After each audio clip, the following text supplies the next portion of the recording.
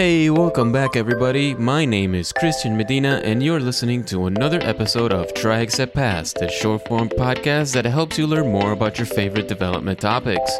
We have a special treat for you guys this week. I hope you enjoy it. Many years ago, after the internet started and began to grow in popularity, it was still easy for you to come up with a website and get it listed in some directory like Yahoo back in the 90s in its heyday, and people could find your site and navigate to it with ease. You'd get some traffic just from being on the internet. Over the years, obviously the complexity and amount of data available on the internet has grown exponentially, and with that, search engines have had to improvise and make better algorithms to not only be smart enough to know what you as the user are searching for, but also understand the hierarchy of structure that makes the internet as it is today. That means they have to come up with some mechanism for them to understand how your website relates to the rest of the world and whether people would be interested in actually finding it. Doing so has essentially created a gate in front of your website that you need to understand how to open in order to allow other users that are simply passing by the street into your place of business or your website. And that is what search engine optimization is about. While chatting with Michael Kennedy from the Talk Python to Me podcast about the subject, he thought it would be a good idea for his show as well. So what we did was we put our resources together and recorded one joint episode that I'm going to present for you guys here. My conversation with Michael is pretty long for our usual episode format. In fact, it was longer than his episode, so we had to cut it short a little bit. So I've split it in two, and we'll have two sections that we'll go over. Today we're talking about what is SEO, why is it important, and what tools are out there to help me understand it.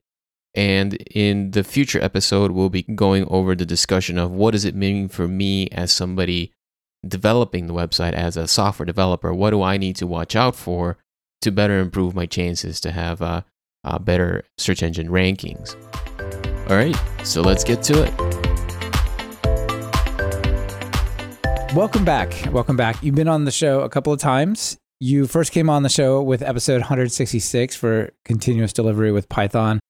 And that was really interesting to talk about continuous delivery, but it was also one of the shows that just had so many little tips and tools and techniques that was like, so many people wrote in and talked about it. It was awesome. And it was awesome even if you don't care about CI/CD. So that was fun. And then you came back and we talked about Python packaging and the options that you explored there. Yep. Well, what I'm wondering though, is if somebody went to the internet and they did a search for those things, would my site come up? I could tell you mine won't.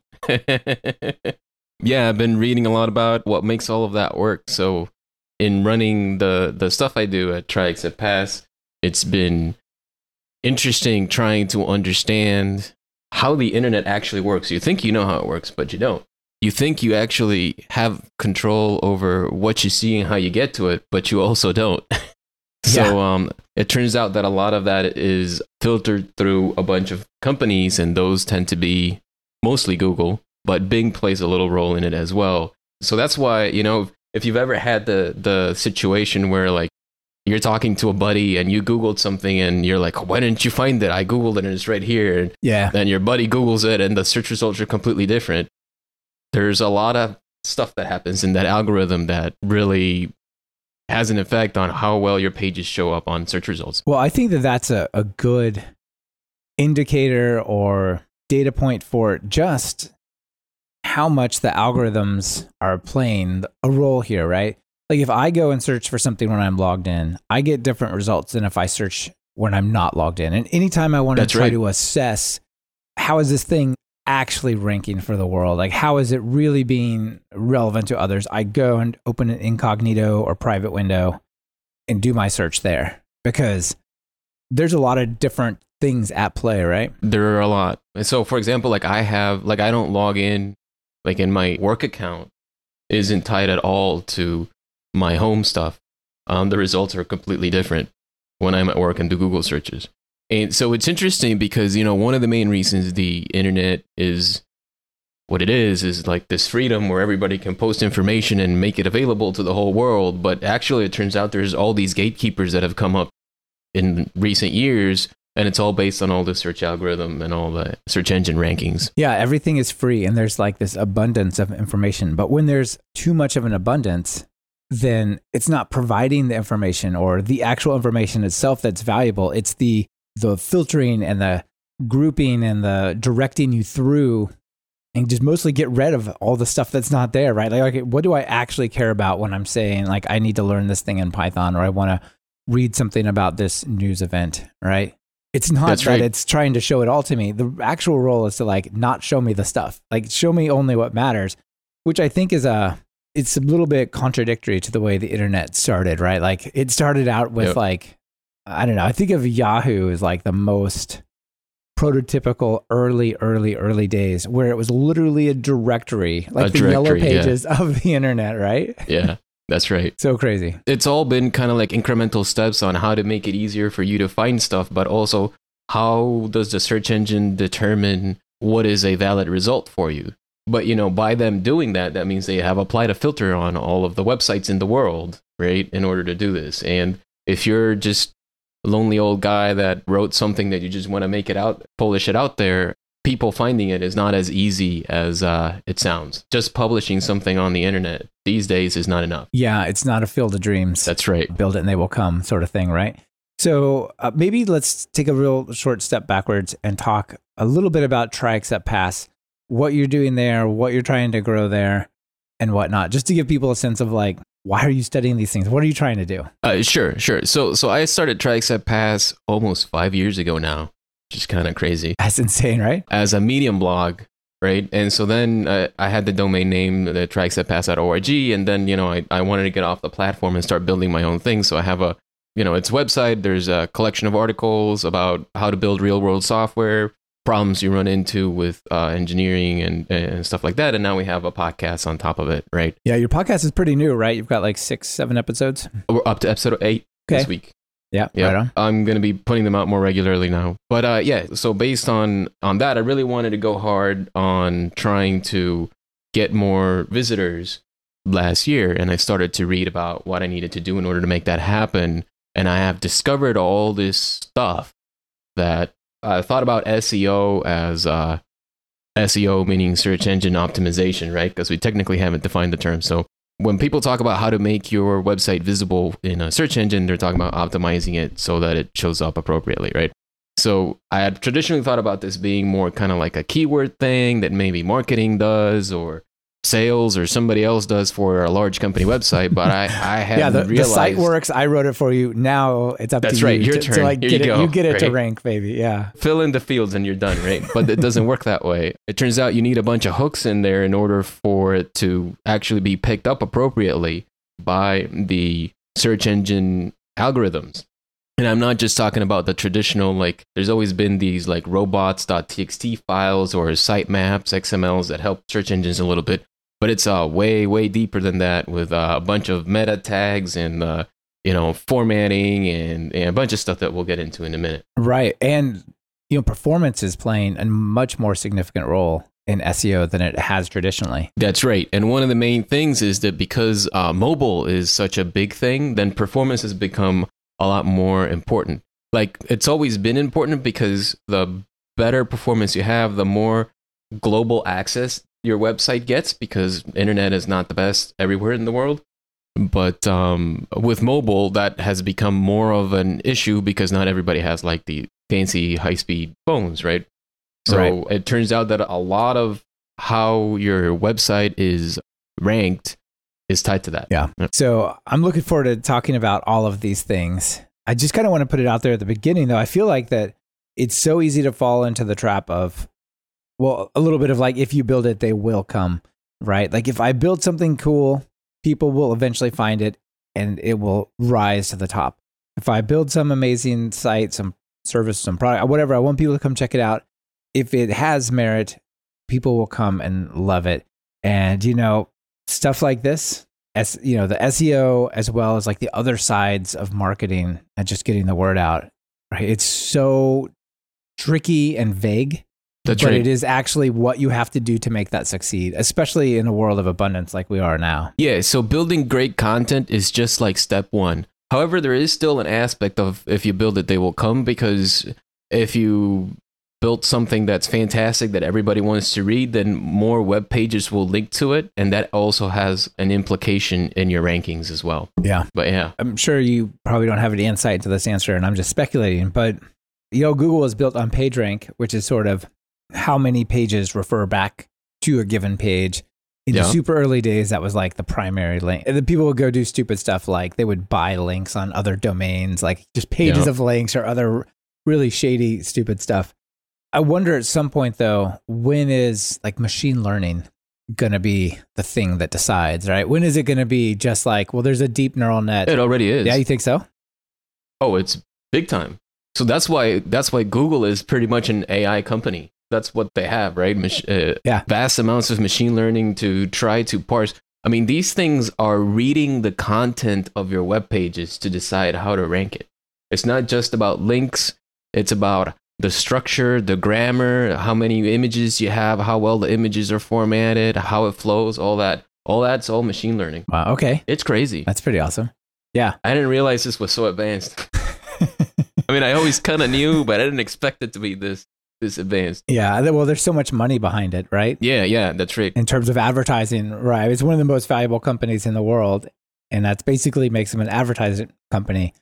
But the ads are around like this kind of stuff. So I can see, I guess so, why there's so much effort. And the other interesting part is, right, that ranking algorithm, the SEO algorithm that Google uses, generates entire industry. There's people that exist around how that algorithm works. And Google doesn't tell you how it works. It kind of gives you clues here and there. But what happens sometimes is they update it. And so then there's people that have been sitting at the top of the first page of your 10 results off of Google and all of a sudden become number 100. And there's like real economic consequences out of that, especially for like blogging community, people that live off of content that they produce in smaller websites kind of thing. They're always on top of that. Right. So let's start with defining a couple of terms that you have here. One is domain rank and one is page rank. Yeah. So we've been talking about ranking a little bit. So what happens is each page in your website gets ranked, and there's a lot of things that come into that. And it's like you get a grade, right? And the higher the grade, the better. From the tidbits of information I've been able to gather here and there, we just kind of talked a little bit about it. It's the content matters. How many words in the page matter, grammar, how performance, we'll get into that later. The links from external websites that are linking to your page, and the links from your page that are going to external websites. Not just how many, but like what specifically, how that hierarchy is set up matters, right? And so that gives you a grade, right? And so then to your page, but there's also a grade to your domain. So like I have TrackSetPass.org, and that has a rank, and that rank I just checked just a little bit ago, that rank was in the 30s, 33 or something like that, which is, I'm actually happy about that, which is not a great rank, but it's good because I started in the 20s, but it took me a year to get to 33, right? Yeah, where do you check this rank? So there's a bunch of tools that do this. So aside from Google having their own little internal search engine ranking stuff, there's entire companies that do this. And so I use Moz.com, but there's also Alexa. I've seen some of those. They have some free accounts you can get with them that gives you some extra information allows you to do some searching and limits how many searches you can do. But you can also, if you get like a full-blown account, you can like get into like nitty-gritty details. But those guys keep their own thing too, right? They give you a ranking, but it's not the ranking that Google's giving you. It's just an approximation of what we think Google will be giving you. And really the key player is Google. It's crazy. Yeah, I mean, there are other search engines, but they're pretty safe to just ignore them, right? I mean, there's Bing. Yeah, Bing still gets a little bit. Yeah, but, and there's DuckDuckGo, right? Yeah, actually, I've been using DuckDuckGo for 6+ months now as my primary search engine. Yeah. Okay. How's that experience been? Yeah. It's been working nicely. I like it. and they got very, very similar tools to what you get out of Google search, but they're still building up their stuff. So every once in a while, you still got to do the Google search. I don't know. I've wanted to use DuckDuckGo, and I very much support the privacy side of things. Like, I would prefer to give less to Google, although I don't hate them. I think they offer a lot of great services, but I'm like a big fan of using Firefox over Chrome, for example. And DuckDuckGo seems like a really easy choice, but like searching for stuff is so essential that, like, even if it was down 5%, I feel like I really want to do that to myself. Like, Like I'm trying to find that one, like, thread race condition for SQL Alchemy. I'm trying to, like, I just don't want to, like, I'm already frustrated a lot of times if I'm in that kind of scenario, and I'm like, I really need the best answer, like the best answer. Yeah. And so I've had a few of those lately, and yeah, it helps, the Google algorithm is better for some of that stuff, for sure. Just a short reminder that this episode is brought to you by us at TryAcceptPass. We run our website, tryacceptpass.org, with more articles on real-world software. When you swing by, don't forget to sign up for our mailing list because we do giveaways here and there. At the moment, we're giving out course codes to the 100 Days of Web course written by the folks from PyBites and TalkPython Training. I also wanted to give a quick shout out to TalkPython and TalkPython Training. I think Michael's doing a great job with his products there. So feel free to stop by their website if you're interested in courses or more information about Python and the things that make it great. All right. Yeah. So we talked about domain rank and those kinds of things. So I went to Moz.com and I clicked on free SEO tools. And that comes up, it says, enter your domain, and we'll tell you a couple of things. And then I also went to a private incognito window and did a search. So one of the things that I am a little bit proud of, impressed with myself that I was able to do, is that if you do it's super important that you're not logged in, right? Because it totally could vary on your history. That's right. At least where I am now, at the time it is now, it's been here for a while. If I go to Google and I search for free MongoDB Python course, the number one result is freemongodbcourse.com, which is my course for my, like, it's a landing domain. Good job. That's not easy. and like number 3 is MongoDB's actual free courses, right? Which are taught in Python. Nice. So I'm feeling really good about that. I put that into that domain. There's only one page there, right? So I think that hurts it a little bit, but if the search lines up just right, it's okay. So because it only has one page, it is like a page, basically. The domain authority is 22. Okay. Yeah, so that's kind of okay. I'm not sure what to think about that, but it's low, but it's okay. It's low, but it's like one niche thing, right? Yeah. Its ranking keywords are 36. I don't know what that is, but the spam score is only 2%, so that's pretty good. And then I threw TalkPython.fm in there, and that's domain ranking of 49. Yes, that's very good. Yeah, that's awesome. And its spam score is 1%, and it has 1.6 thousand ranking keywords. Sure. Okay. Yeah. So the ranking keywords is the stuff that search engines would use to figure out whether to list your website as a result or not. Theoretically, the more you have, the better. I see. It also shows you cool things like, here are the top ranking keywords. And it's, I guess this is where it ranks if you were to search for this, like Python podcast, it's number 1. Async techniques and examples in Python, it's number 1. That's kind of cool. And then it has like more by number of clicks. So it has like 100 days of code where we're not that high, but it's like there's a ton of search clicks for it. I feel like this actually gives me a lot of pretty interesting information. If there's another tool in there about link research, and you can pop your website in there and it tells you the things that link to you, that's also important. Yeah, so absolutely. We were talking about your rank, what links to you matters because it helps your rank, but the quality, like the domain authority of the sites that are linking to you is a modifier on how much that link matters to your website. Right. Because there are aggregators. So like I found that like I have a bunch of aggregators that link to me, but their domain authority is so low that they don't really affect, those links don't really affect my stuff. Yeah, so it's like multiplying by 0, right? These links are coming in, but they mean nothing because they're like so badly ranked. That's right. And interesting, we talked about like my domain rank for TryAcceptPass is 33, but some of the pages in there have a different page authority.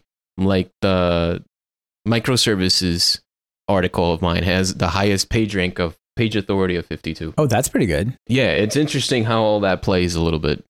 And so if you go to that tool that does some link research for you, it'll show you the number of links you have as well based by the domain authority of the linkers. And that brings me to something else we'll talk about later about how you do your A tags, your href tags in HTML and why that matters. We'll talk about that later. Yeah, I think there's some of these great tools out there that I think people just don't think to use.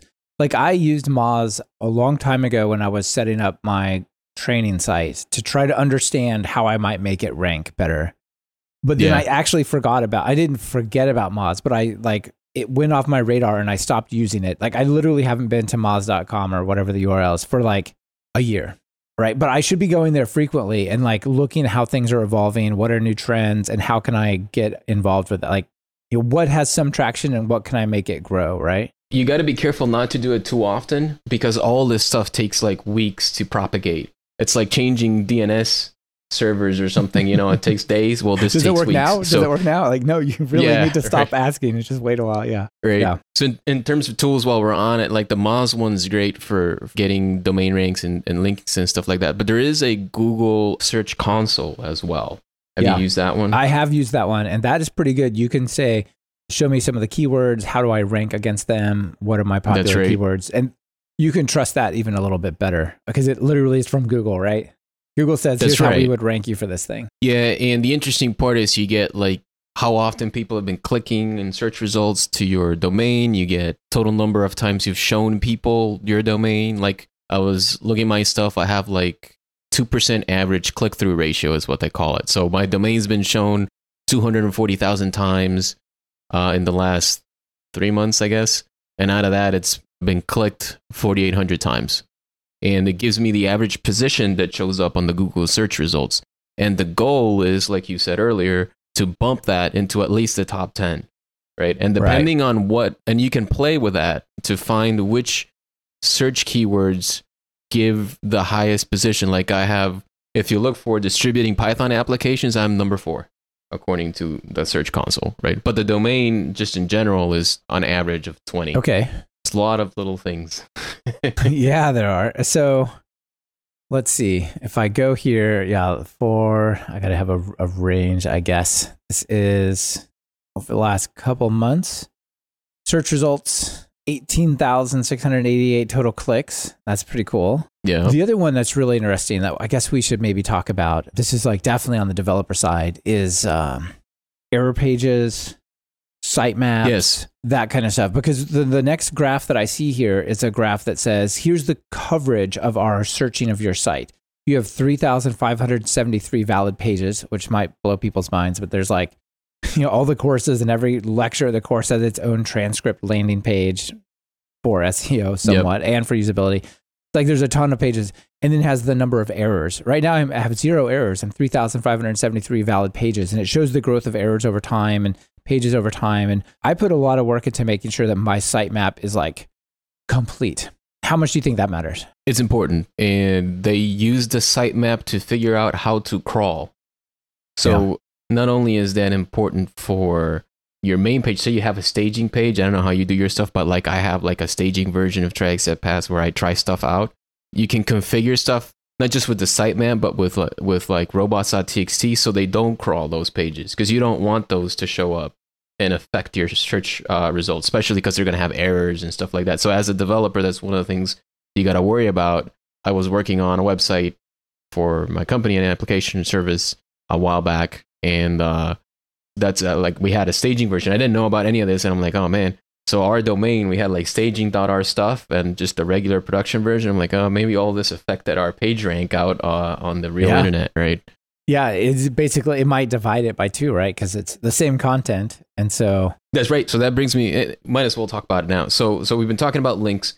So having copies of your content counts against your rank. Right. It basically dilutes the value, and then other things are able to get above it, right? Yeah, so essentially they try to figure out whether you're plagiarizing your own content, like whether the domains are plagiarizing it, essentially, right? Yeah. So if you have like the exact same article show up somewhere else, that becomes like that whole page, that whole article, both yours and the other person's, will have a lower ranking compared to yours. And so that's why, like if you go to sites like dev.to and you publish something there, you can link to your article, to your original source, and you add an extra piece of information in the tag, in the HTML tag that says this is a canonical link.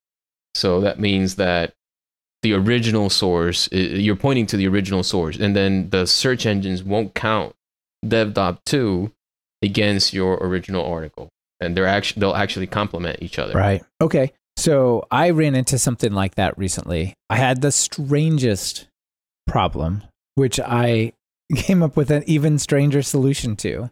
I spent days trying to solve this problem.